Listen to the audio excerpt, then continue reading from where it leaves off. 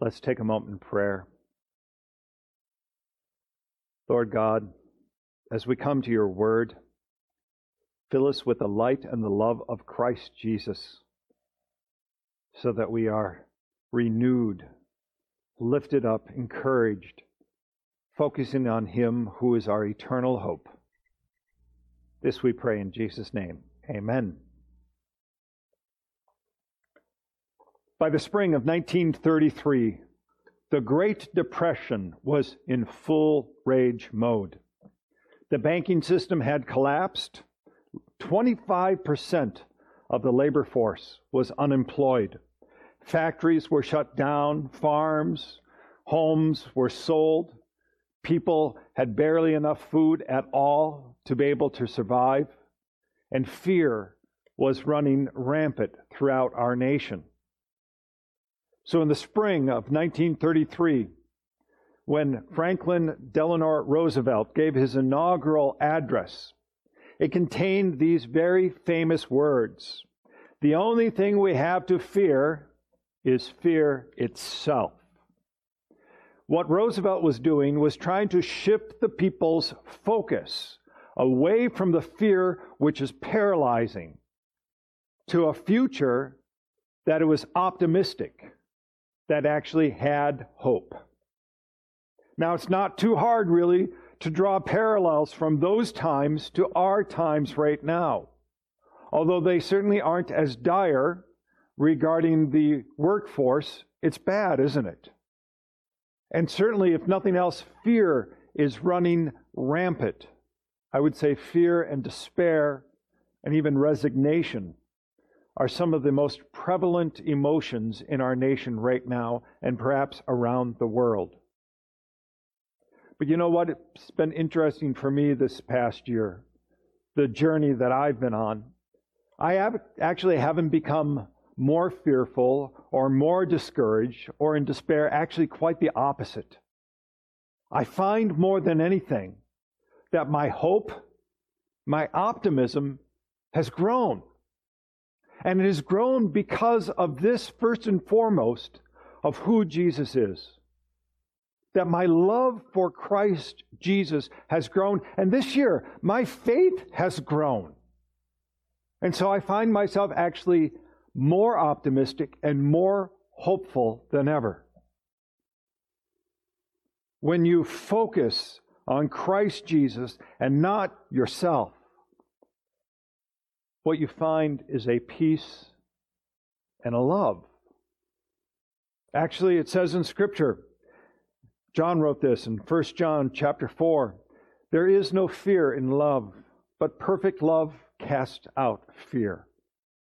So tonight, no matter what the technology does, right?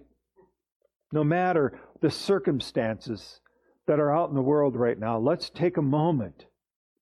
Let's take a moment and focus on Christ Jesus, of being filled with the good news of great joy. So tonight, the message is very simple. Fear not, because there is good news of great, great joy. So let's go to our text.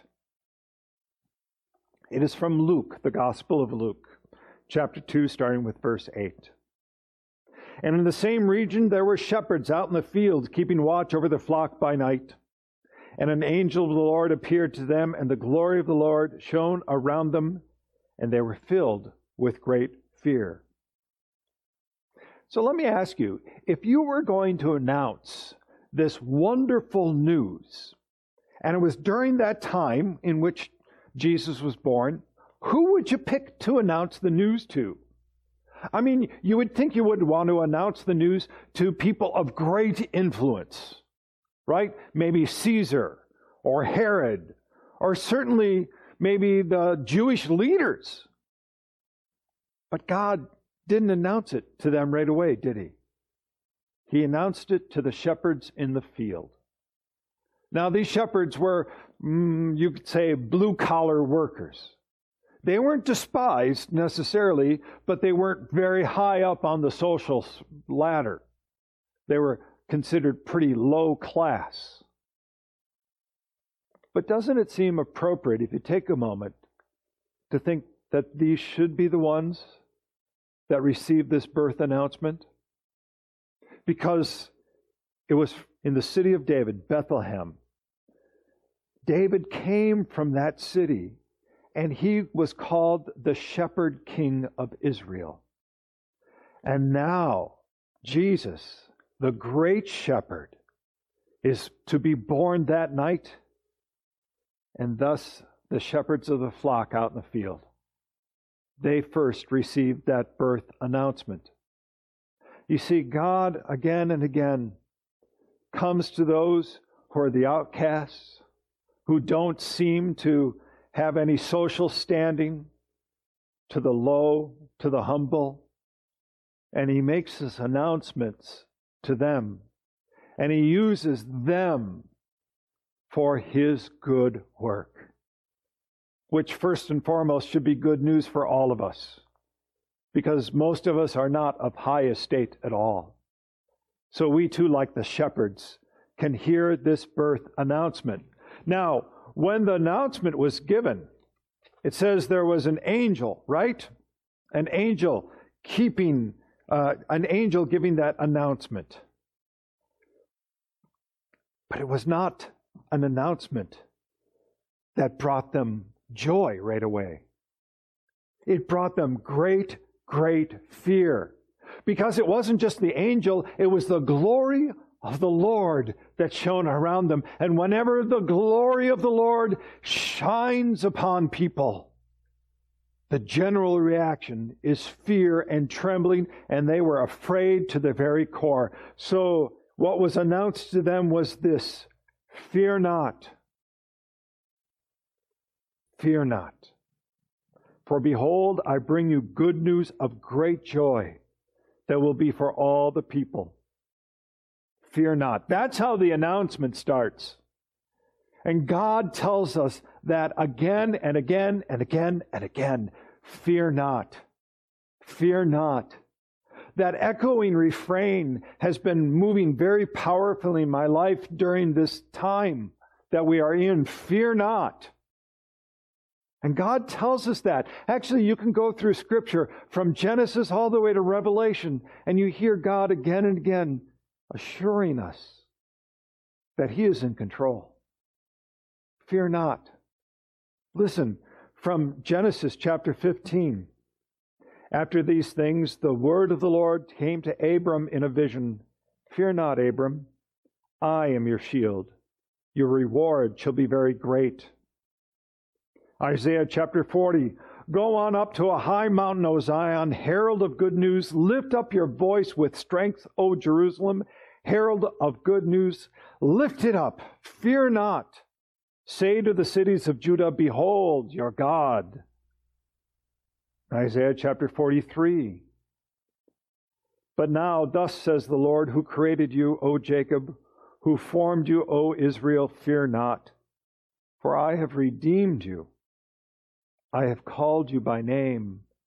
You are mine. To Daniel, He said, O man greatly loved, fear not. Peace be with you. Be strong and of good courage. And as he spoke to me, I was strengthened and said, let my Lord speak, for you have strengthened me. And in Revelation chapter 1, when I saw Him, I fell at His feet as though dead, but He laid His right hand on me, saying, fear not. I am the first and the last. This is the message you and I need to hear, especially during this time. Fear not. Fear not.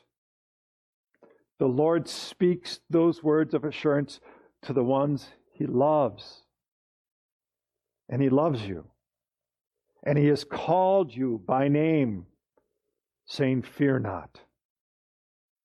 And He doesn't say, He doesn't say this. He doesn't say, fear not, do it all on your own. Look to your inner self. Get personally motivated. Pull yourself up by your own bootstraps. He doesn't say that at all. He says, fix your eyes upon me. fix your eyes upon the Lord and fear not. That is the message that was given to the shepherds, that has been given throughout Scripture, that is given to each one of us tonight. Fear not. You know, as I take a look around right now, all of these candles lit, and it's serene, isn't it? It's just beautiful. And there's a sense of peace here, a sense of being with God. And when you have that, there is no fear. Fear not, for behold, I bring you good news of great joy that will be for all the people. That word, that phrase, I bring you good news. Do you know what? It's actually conveyed in one word in the original language. Just one word says all of that. And a literal translation would be, I announce the gospel to you. Because that's actually what gospel means. Gospel means good news. See, the angels weren't just bringing good news from home.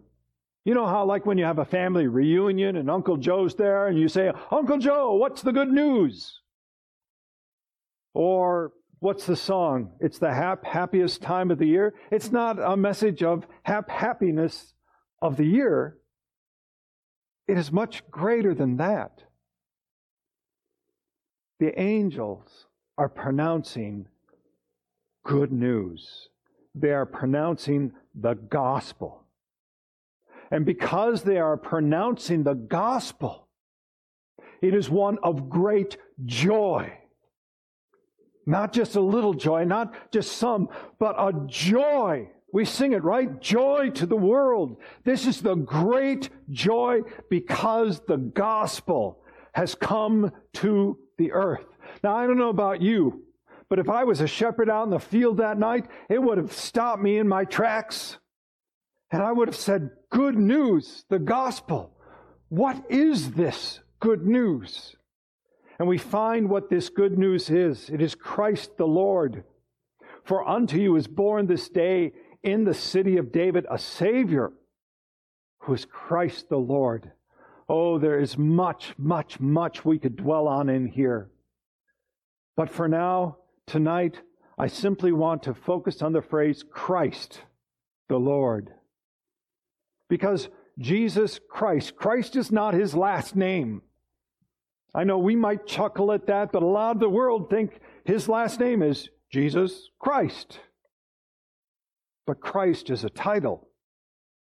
It means the anointed one.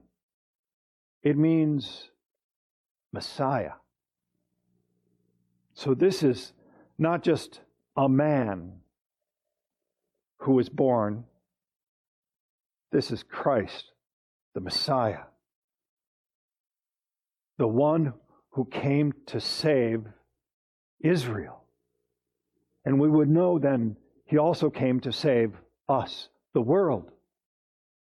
And this is exciting news, and we have somehow grown dull regarding the exciting news of the Messiah. Andrew, Peter's brother, first said to Peter, we have found him, the Messiah, which means Christ. And later, when Jesus was asking his disciples, who do you say that I am? Peter answered them, saying, you are the Christ, the Son of the living God. You see, Jesus simply didn't bring the good news. He is the good news. The good news is Christ Jesus, the Lord. So the angels are announcing the good news, the gospel of the glory of God. And suddenly, there was with the angel a multitude of the heavenly host praising God, saying, glory to God in the highest, and on earth peace among those with whom he is pleased. You know, there's a song by George Frederick Handel, and I bet a number of you have listened to it multiple times so far. The Hallelujah Chorus. Right? It is one of those ultimate songs that we often sing during Christmas and also Easter. I don't know how much you know, though, about the writing of this song. So let me tell you just a little bit about George Frederick Handel. He was born in Germany in 1685. He was a natural musician from a very early age. And he made his way to England and found his fame and fortune with music. But by the age of 52, the public opinion of him had started to fall off. And soon he found himself deep in debt. He became greatly depressed. And in fact, during that time, he even suffered a stroke, which caused temporary paralysis in his right arm and blurred vision with his eyes, which is awful if you make your livelihood writing music. But during this time, which was a very hard time of despair for him, he came across the words that were to be used in musical form. And they told the life of Jesus using Scripture only. They told about his birth, his life, his ministry, his death, the resurrection, and finally victory over sin and death. Handel was so inspired by this that he locked himself in his room for 24 days straight. And during those 24 days, he wrote this wonderful opus that we would know as the Messiah.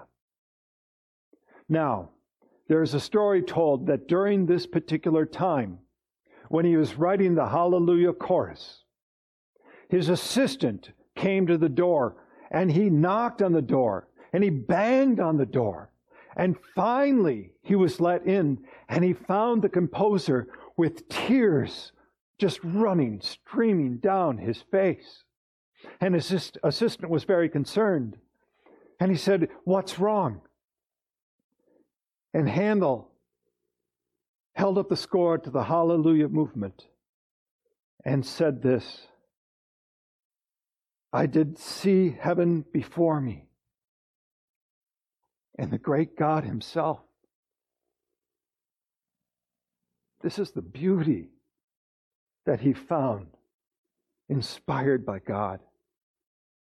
And the Hallelujah Chorus is one of the most uplifting Christian songs that has ever been. As wonderful as that song is, I think that night heaven really did open. And although it doesn't say that the angels were singing, I believe that this was a choir of the greatest magnitude. The multitude of the heavenly beings singing with the loudest voice. Imagine all of heaven and all of creation singing glory to God in the highest. And what was the glory about? The glory of God was about this child, Emmanuel, God with us. And while we have covered that in depth, what that means during our Advent season, we must never grow faint of heart. We must never grow dull of ear, rejoicing in those words, Emmanuel, God with us. God, who is all-powerful, all-knowing, who is infinite, became a man. And he dwelt with us, with you, with me, among us. He suffered with us. He knows our sorrow. God with us. And when you ponder that, and you understand that, you understand the miracle of Christmas. Emmanuel, God with us. Those three words sum up this night. Emmanuel. Now, did the angels know everything about what they were singing? Certainly they knew Christ Jesus before he became a man, because remember, he is God and there was never a time when he was not. So the angels would have known of him, and they would have known him and his glory. And they certainly would have known about the fall of mankind and the sin. Did they know the full plan, though, of the glory of God? That this child would grow, live a sinless life, and be the Lamb of God who would save the world by taking upon him our sins. I don't know if they knew that or not, but they knew that this was a glorious moment in all of creation. This was a glorious moment. And so they sang a heavenly hymn of praise. Glory to God in the highest. Because through him, through Christ Jesus, there would come a peace like there would be no other and will be no other peace. And on earth, peace among those with whom he is pleased. Now, this song that they sing often gets misused. It just means, and peace on earth. But that's not really the sense of it, is it? It's not just peace on earth. It is peace among those whom he is pleased. See, we often want to take Christmas and water it down into be nice to each other, and we should be nice, right? Christians should be some of the nicest people in the world. We should be gracious. We should be loving. We should be kind. But that's not the message of Christmas. It is one of surpassing peace with whom he is pleased. And what pleases God? Those who have faith in his Son, Jesus Christ, the Lord. Peace. See, when we say peace, it does not simply mean a ceasefire from war. It means that there's a true reconciliation between man and between God. Last year, I recounted the story of World War I called the Christmas Truce. If you get a chance, I would encourage you to look that up. Because during the war and how bloody that war was on that Christmas Eve, there was a time when both sides started to sing. And one of the songs they sang was Silent Night. And because of that peace of Christ, for a time there was a truce. And there was a Christmas Day truce, and there was no war. And people were unified for a brief time. But then the peace went away. And millions of people died. But the peace that you and I are talking about here, the peace that the angels are talking about and singing, is one that is everlasting peace.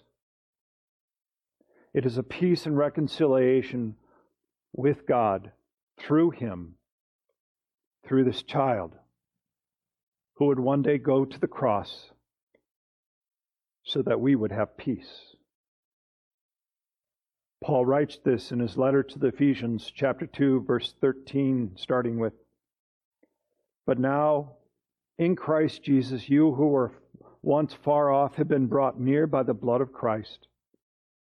For he himself is our peace, who has made us both one and has broken down in his flesh the dividing wall of hostility, by abolishing the law and commandments expressed in ordinance, that he might create in himself one new man in place of two, so making peace, and might reconcile us both to God in one body through the cross, thereby killing the hostility. And he came and preached peace to you who were far off, and peace to those who are near. If you do not know the peace of Christ, now is the night. Call upon him. Know him as Lord and Savior, and receive that peace. And I guarantee you, you will praise just as the angels have praised. Tonight, let's take this message to heart, shall we? Let's not just have this be another Christmas. Let us take this message and let us fill our minds, our very souls. And you and I should just hear these words, fear not. Fear not. For the good news of the gospel is before you this very night. It's the gospel of the glory of God, which brings us an everlasting peace. It is the gospel given to us in this child. His name is Emmanuel, God with us, Jesus, the Savior of the world. So, brothers and sisters, take heart, fear not, for your hope is in Christ Jesus. Amen.